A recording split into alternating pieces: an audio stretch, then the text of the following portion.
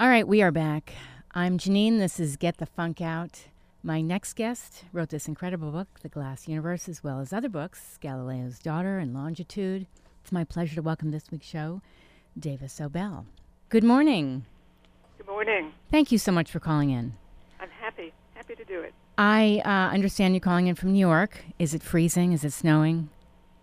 Yes, I'm looking out at about a foot of snow. Wow.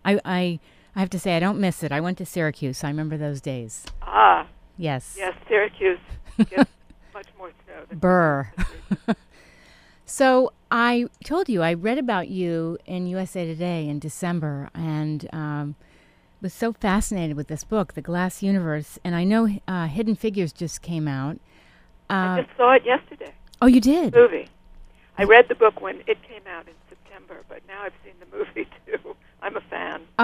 It was so powerful. I love your book, and I love how it just empowers women. And so, tell me, first of all, your backstory. What got you inspired to have this focus on science? Oh, that came from childhood. Everybody in my family was some kind of scientist. My mother was a chemist, and my father was a physician. So from a really young age, if I asked about something, I got a real answer, and I was never discouraged from having an interest in science. That's great. Yeah, because I know sometimes for women, science and math can be a struggle.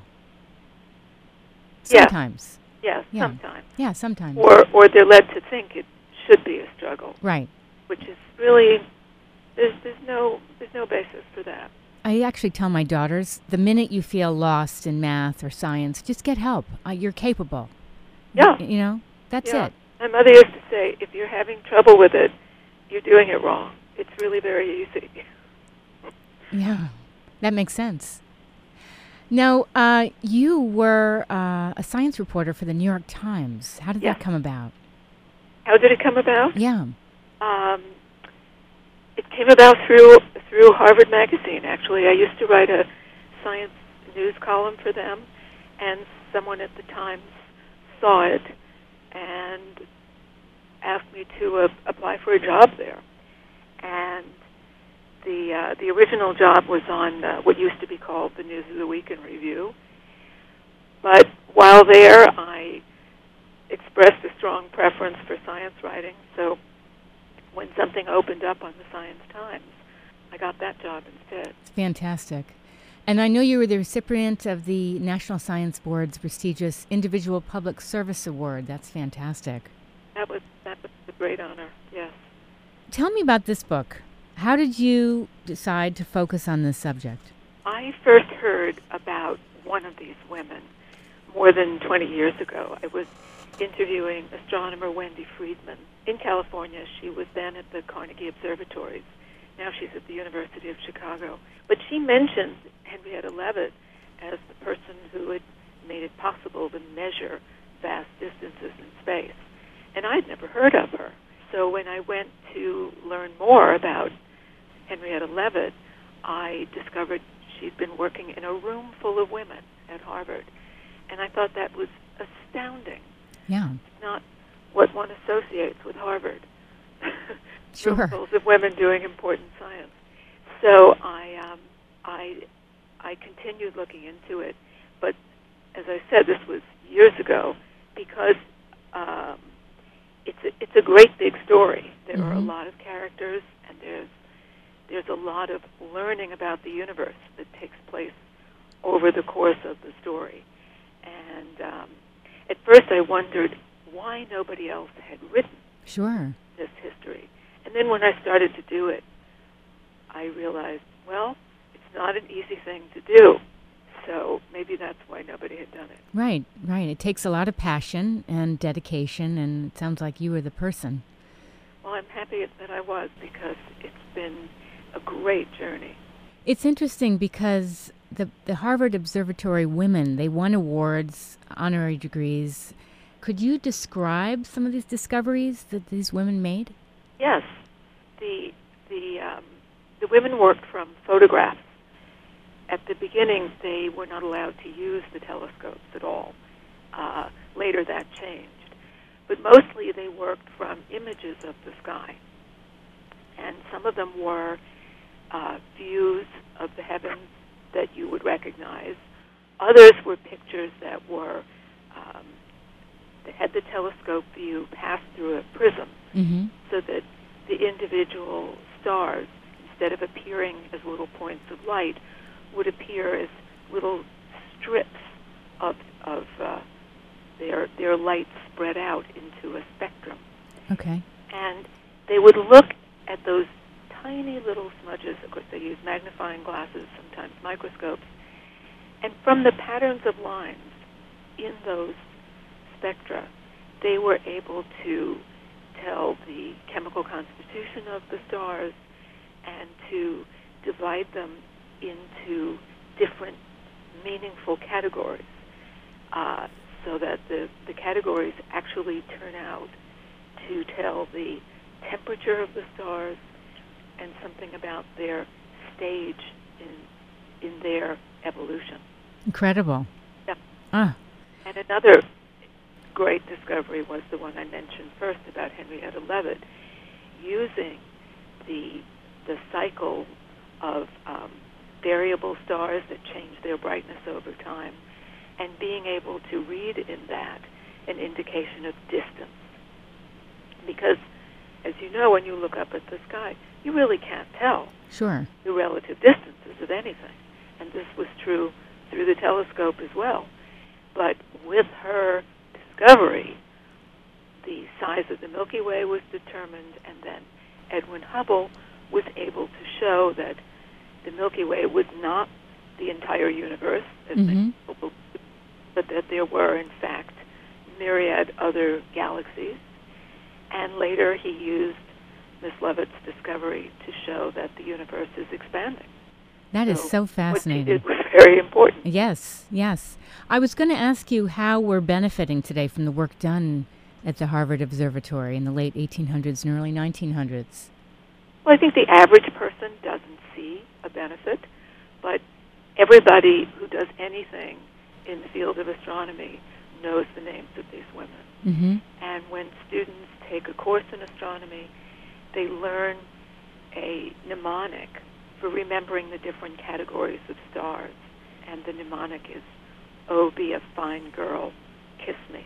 Or some people say, "Oh, be a fine guy, kiss me." But that comes from the classification that was created by the women, by Annie Jump Cannon and others at the Harvard Observatory. That is so interesting. Why do you think these stories have been forgotten until now? All stories get forgotten. Astronomers remember them. Certain myths have grown up around stories which I was eager to investigate and demythologize where need be. But people have so much to think about. The women were certainly recognized in their time. The only place I think they felt unfairly treated was in the matter of salary. And that's still true. So we still have work to do in that regard. But it's such an interesting story, such a validating story of a group of women who were given a phenomenal opportunity. The then director of the observatory was so broad-minded and forward-thinking that he made this possible for them. He gave them complete freedom in the way they approached the problem. He published their work under their names. He nominated them for prizes. It was a wonderful working situation, and it attracted the attention of wealthy women who put money into the work.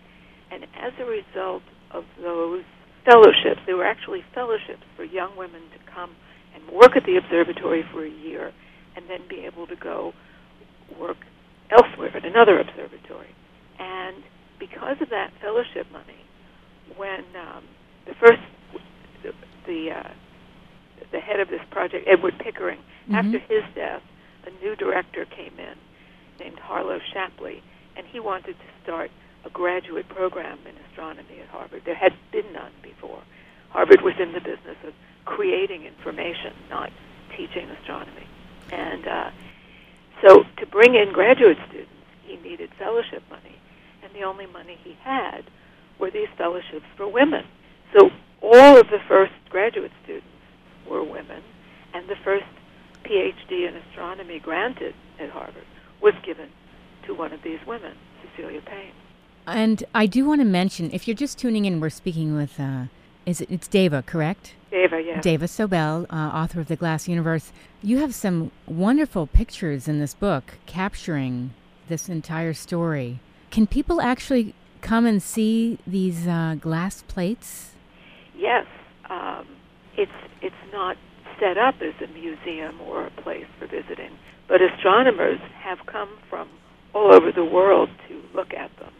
And because of the interest in them, there are 500,000 glass plates that survive from this 100-year period of photographing the night sky. Pictures now are not made on glass plates anymore, but these plates are still so valuable and contain so much information that they're being digitized. So you can actually look at them online. You don't have to go to Harvard and knock on the door. I have to say, I love the picture of Anna Palmer Draper, who funded the Harvard Project, and there's a photograph of her. Portrait of her with her whippets? Yes. Yes. Yes. Well, she was very wealthy, and she had been an astronomer herself. She was her husband's assistant, and the two of them were embarked on a great project to do photography. They were among the first to be able to take these kinds of pictures. And just when they had everything set up, he died suddenly. Oh. And she couldn't manage to continue the work alone. So she gave her fortune, a great part of her fortune, to Edward Pickering at the Harvard Observatory to carry out the work. And she stayed very involved and very interested. They wrote letters to each other several times a week over a period of 30 years. What a story.